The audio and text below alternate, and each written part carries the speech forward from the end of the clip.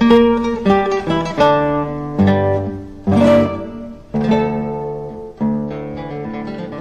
are listening to the Mystical City of God in a Year podcast.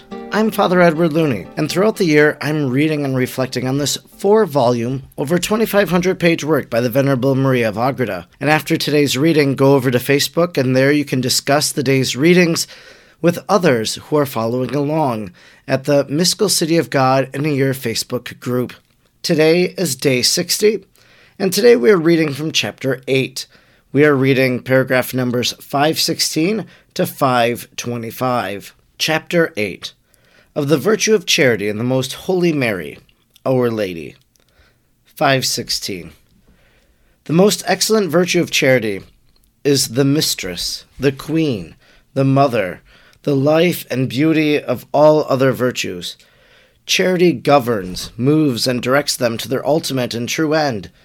Charity leads them on to their ultimate perfection, preserves them and makes them grow, enlightens them and beautifies them, gives them life and efficacy. If the other virtues confer each their measure of perfection on creatures, charity gives them perfection itself and brings them to their full complement. Without charity, all is of small value, obscure, languid, lifeless, and unprofitable, not being endowed either with the essence or the appurtenances of true vitality. Charity is kind, patient, meek, without emulation, without envy, without offensiveness, desires not to acquire but readily distributes all, is the cause of all good and consents not to evil as far as it is concerned. 1 Corinthians 13:4. It is the fullest participation in the true and ultimate good. O virtue of virtues and greatest treasure of heaven, thou alone hast the key of paradise. Thou art the dawn of eternal light, the sun of eternity's day, the fire which purifies, the wine which inebriates with new delights, the nectar which rejoices, the sweetness which satiates without surceasing, the chamber of rest for the soul, a bond so intimate that it makes us one with God. John 17:21. With the same bond that unites the eternal Father to the Son, and both to the Holy Spirit. 517. On account of the nobility of this most excellent of all virtues, our God and Lord, according to the Gospel of St. John, wished to honor himself, or wished to honor it by calling himself Charity. 1 John 4:16. There are many reasons why the Catholic Church attributes the divine perfections of omnipotence to the Father, of wisdom to the Son, and of love to the Holy Ghost. For the Father is the beginning, the Son is engendered of the Father through the divine intelligence, and the Holy Ghost proceeds from both through the will. But the name of charity and the perfection which it implies is attributed to the Lord himself, without distinction of persons. Since the evangelist says indiscriminately, God is charity, this virtue is the Lord, has the distinction of being the terminus, or end of all in operations ad intra and ad extra. For on the one hand, all the divine possessions, which are the operations of the Godhead with himself or ad intra, terminate in the reciprocal union and love of the three divine persons, and thus they constitute an indissoluble bond of unity over and above the indivisibility of the divine essence, proper to it as being one and the same God. On the other hand, the works ad extra, namely the creatures, are an offspring of divine charity, and are ordained towards it, so that, issuing from the immense sea of divine bounty, they also return by charity and love to the source from whence they sprang. It is peculiar to the virtue of charity, in opposition to all the other virtues and gifts, that it is a perfect participation of a divine virtue. It is born of one source, it is directed back to the same, and is more adapted to the eternal source than all the other virtues. If we call God our hope, our patience, or our wisdom, it is because we received them from his hand, and not because these perfections are in God as they exist in ourselves. But we call God our charity, not only because we receive it from the Lord, and because he communicates it to us, but because he himself is essential charity, and the overflow of this divine perfection which we represent to ourselves as a form and attribute of his divinity redounds in our souls, transforming it more perfectly and abundantly than any other virtue. 5:18. Other admirable qualities of charity are manifested in the relation between God and ourselves. For as this virtue is the source of our being and afterwards our highest end, God himself, it is also the spur and the ideal of our affection and love of the Lord. For as the knowledge that God is in himself, the infinite and highest good, is not sufficient to move and incite us to love him, at least the knowledge that he is our own greatest good should draw and oblige us toward his love. If we could not know how to love him before he gave his only begotten for us, 1 John 4:10, we certainly cannot have an excuse for not loving him after that sacrifice. For although we might be exonerated for not being able to merit such a benefit, yet now, after we have received the sacrifice without our merit, we can certainly not be excused for not acknowledging the favor. 5:19. The example which divine charity furnishes for our own manifests still more the excellence of this virtue, although it is difficult for me to explain my perception of this excellence. When Christ our Lord founded his most perfect law of love and grace, he exhorted us to be perfect imitators of our Heavenly Father, who allows his sun to rise over the just and the unjust without distinction. Matthew 5:45. Such doctrine and such an example only he himself, the Son of the Eternal Father, could give to men. Among all the visible creatures there is none like the sun, to compare with divine charity, and to show us how to imitate it. For this most noble star, from its very nature, without hesitation, and entirely according to its own innate tendency, distributes its light in all directions, and without distinction to all who are capable of receiving it, and on its part never denies or suspends its benevolent activity. And this it does without desiring acknowledgment, without imposing any obligation on anyone, without asking for benefits or requiring any return, without finding in the objects of its enlightening bounty any previous goodness to move and draw it towards them, nor does it expect any profit in the communication of its own blessed light, in which all participate and share. 5:20. At the consideration of the noble attributes of this created charity, who will not recognize the signature of the uncreated charity which it follows, and who is not ashamed of failing to imitate it? Who can claim to have true charity in himself without copying its prototype? It is true, our charity and love cannot create goodness in the object of its affection, as is done by the uncreated charity of the Lord. Nevertheless, even if by charity we cannot make good those whom we love, we can offer the goods of love to all without looking for the advancement of ourselves, and without proceeding to deliberate and study whom we are able to love and benefit, in the hope of being repaid. I do not wish to be understood as saying that love is not free, nor that God was in any way forced to create through natural necessity. All the works ad extra, which are those of creation, are free acts of God. The example contained for us in divine charity points in another direction, namely that the free will must not twist or do violence to the inclination and the impulse of charity, but in imitation of the highest good, which in no way hinders the divine will in its inclination to do good, the human will must allow itself to be moved and impelled by the inclination of charity to communicate its goodness. For in this manner the divine will is impelled to distribute the rays of the inaccessible light to all creatures, according to the capacity of each one, without any preceding goodness, service, or benefit on their side, and without hope of such return afterwards, as the divine goodness stands in need of nothing. 5:21. This is in part the nature of charity, and is divine, original, God. Outside of God himself, however, we'll find it in the fullest perfection possible, to a mere creature, none other than the most holy Mary. And in her we find the model after which we are more immediately to copy our own charity. It is evident that the light proceeding from the uncreated Son of Charity, where it is contained without limit or circumscription, communicates itself to all creatures, even the most remote, according to an order and measurement adjusted in proportion to the proximity or distance of each from the divine source. And this order manifests the fullness and perfection of the divine providence. For without it, this providence would show a certain defect, confusedness, and discord in the creatures, as far as the participation of his goodness and love is concerned. The first place after God himself in the distribution of divine charity was due to that soul, and that person who was at the same time uncreated God and created man. For the highest grace and participation of love naturally was to be found where existed the closest and most intimate union with God. as it existed and as it will exist forever in Christ our Lord. 5:22.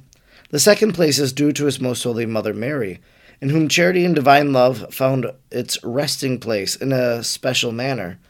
For according to our way of apprehending, the uncreated charity could not be quieted until it should find a creature to which it could communicate itself in such great plenitude that the love and affection of the whole human race should in its entirety be reproduced in that creature alone. It was intended that this chosen creature should, in herself, be endowed with the gifts of charity, without the shortcomings and the defects common to the rest of mortals infected with sin, so that she by herself would be able to supply the balance of creation, and make for it the greatest possible return of love. Mary alone was chosen among all creatures to imitate the Sun of Justice and Charity, Canticles 6:9, and faithfully to copy this virtue from its original. She by herself knew how to love more ardently and perfectly than all the rest of creatures combined, to love God entirely for his own sake, purely, intensely, and without defect, and also loving creatures for God's sake and in a manner similar to him. She alone adequately followed the impulse of charity and her generous inclination of loving the highest good as highest good, without any side intentions, and of loving the creatures on account of their participation in God, without the thought of a return or reward of her love. And in perfect imitation of the uncreated charity, Mary, by her charity, was able and knew how to love in such a way as to make her better that which is loved. For by her love she made better heaven and earth, and all things that exist outside of God. 5:23. If the charity of this great lady were put in the balance with that of all the men and angels, hers would outweigh theirs by far. For she by herself exceeded them all in her knowledge of the essence and qualities of the divine charity, and consequently only Mary knew how to imitate it with adequate perfection, and above all the powers of intellectual creatures. In this excess of love and charity, she repaid and satisfied the debt of infinite love, due to the Lord from creatures, as far as he could demand a return of them, for the return was not to be infinite in value, that being impossible. Just as the love and charity of the most holy soul of Jesus Christ was in its greatness proportionate to the hypostatic union, so the love of Mary was great in proportion to the excellence conferred upon her by the Eternal Father, when he appointed her as the one, who as mother was to conceive and bear his Son for the salvation of the world. 5:24. Thence we understand that all the gifts and the blessings of creatures depend in some manner on the love and charity of the Blessed Virgin toward God. In her alone it was possible that divine charity could exist in this world in its highest and ultimate perfection. She paid the whole debt of charity at a time when all men were unable to pay or even to understand the greatness of their debt. She, by her most perfect charity, obliged the Eternal Father to sacrifice his most holy Son for herself and in redemption of the whole world. For if Mary had loved less, and if her charity had been defective, the proper preparation for his incarnation would have been wanting. But as soon as any creature was found which resembled God so closely as she, it was to say, but a natural consequence, that he would descend to her as he did. 5:25. All this is the meaning of the words of the Holy Ghost when he calls Mary the mother of beautiful love, Ecclesiastes 24:24, as has already been explained correspondingly in regard to hope. These words to Mary signify Mary is the mother of him, who is our sweetest love, Jesus, our Lord and Redeemer, who became the most beautiful among men by divine, infinite, and uncreated beauty, and by human nature, which was to be without guilt or blemish, and to which no beauty of grace that could be communicated by the divinity was wanting. 1 Peter 2:22. She is also the mother of beautiful love, for she alone engendered in her soul the perfect love and charity and the most beautiful affection.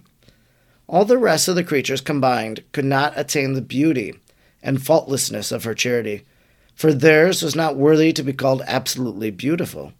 She is the mother of our love, for she drew it toward the earth for us. She cultivated it for us. She taught us to know and to practice it. There is no other creature in heaven or on earth that could be such a teacher of this beautiful love for men or angels. Therefore all the saints are but rays of the sun, and streamlets flowing from this ocean.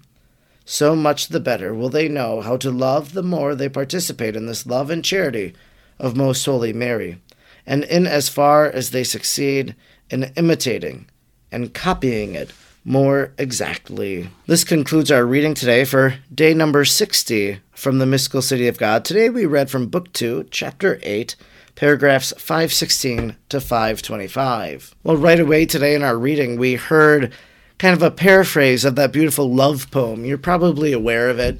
You've heard it at weddings. Maybe you had it at your own wedding. But love is patient, love is kind, is not boastful, is not envious, and so forth. And I always think that's a good way for us to understand love. And for the married couple, often the encouragement would be to maybe remember these words. Put this scripture passage at the front of your house. Open a Bible so that every time you pass by it, you might remember what love is. Love is patient. Love is kind. It is not envious. Well, think about our God who is love. God is patient, isn't he? He's patient with all of us. Patient because of the ways in which we turn away from him. And so he waits for us to come back to him with all our heart. We return to that Trinitarian thought as we talked about Father, Son, and Spirit. And the idea is that as God is love, well, the Holy Spirit is the spiration of the love of the Father and the Son. This is some of the teachings of St. Augustine and others throughout the ages, that when the Father and the Son in the beginning saw one another, they exhale, and that is the Spirit of God. That becomes an image of the Holy Spirit for us in our Christian tradition. We also know that St. John in the Gospel writes, God is love. And John, that most famous passage of John 3:16, for God so loved the world that he gave his only Son, so that he might die, that no one else might perish. God is love. And if we need a reminder of how much God loves us, well, just look at a crucifix, and you'll see that the God of the universe loved us so very much that he paid the price for our sins. And then finally in our reading today, we hear how Mary was filled with that gift of love, that God bestowed perfect love upon her. And again, it's all because of the Immaculate Conception. The perfection of Mary always goes back to the reality that God spared her from original sin. And so if she didn't have perfect love, then as Maria of Agreda said, there would be something that was wanting in the person of Mary. But there can't be anything wanting because she is the most perfect of God's creation as a human being. And so she has perfect love of God. And we've read previously about Mary being in the temple. Well, she has love of neighbor. She has love of God as she continues to come to know who God is. And as Mary is filled with that divine love of God, well then, Maria of Agreda says, in her we find the model after which we are more immediately to copy our own charity. And as the reading concluded today, and in as far as they succeed in imitating and copying it more exactly. Well, we see Mary's love, and we say, well, I want to love like that. And maybe in your married life, you've seen other couples who are in love, and how they express their love. Maybe you see it on social media, how they share what they're doing. And maybe you say, well, I'm married, and I want to love like this couple, how they love one another. And so you copy that. You see what they do, and then you put it into practice in your own life. Maybe today, just sit for a few moments now and think about the love of Mary. I think you can identify moments of Mary's love all throughout the scriptures. But think about the Blessed Mother and how she loved. And then ask yourself, how can I love like her? I'm Father Edward Looney, and throughout the year, I'm reading from the Mystical City of God. I'm grateful that you joined me today, and I hope that you'll join me again tomorrow. May God bless you, and Mary pray for you.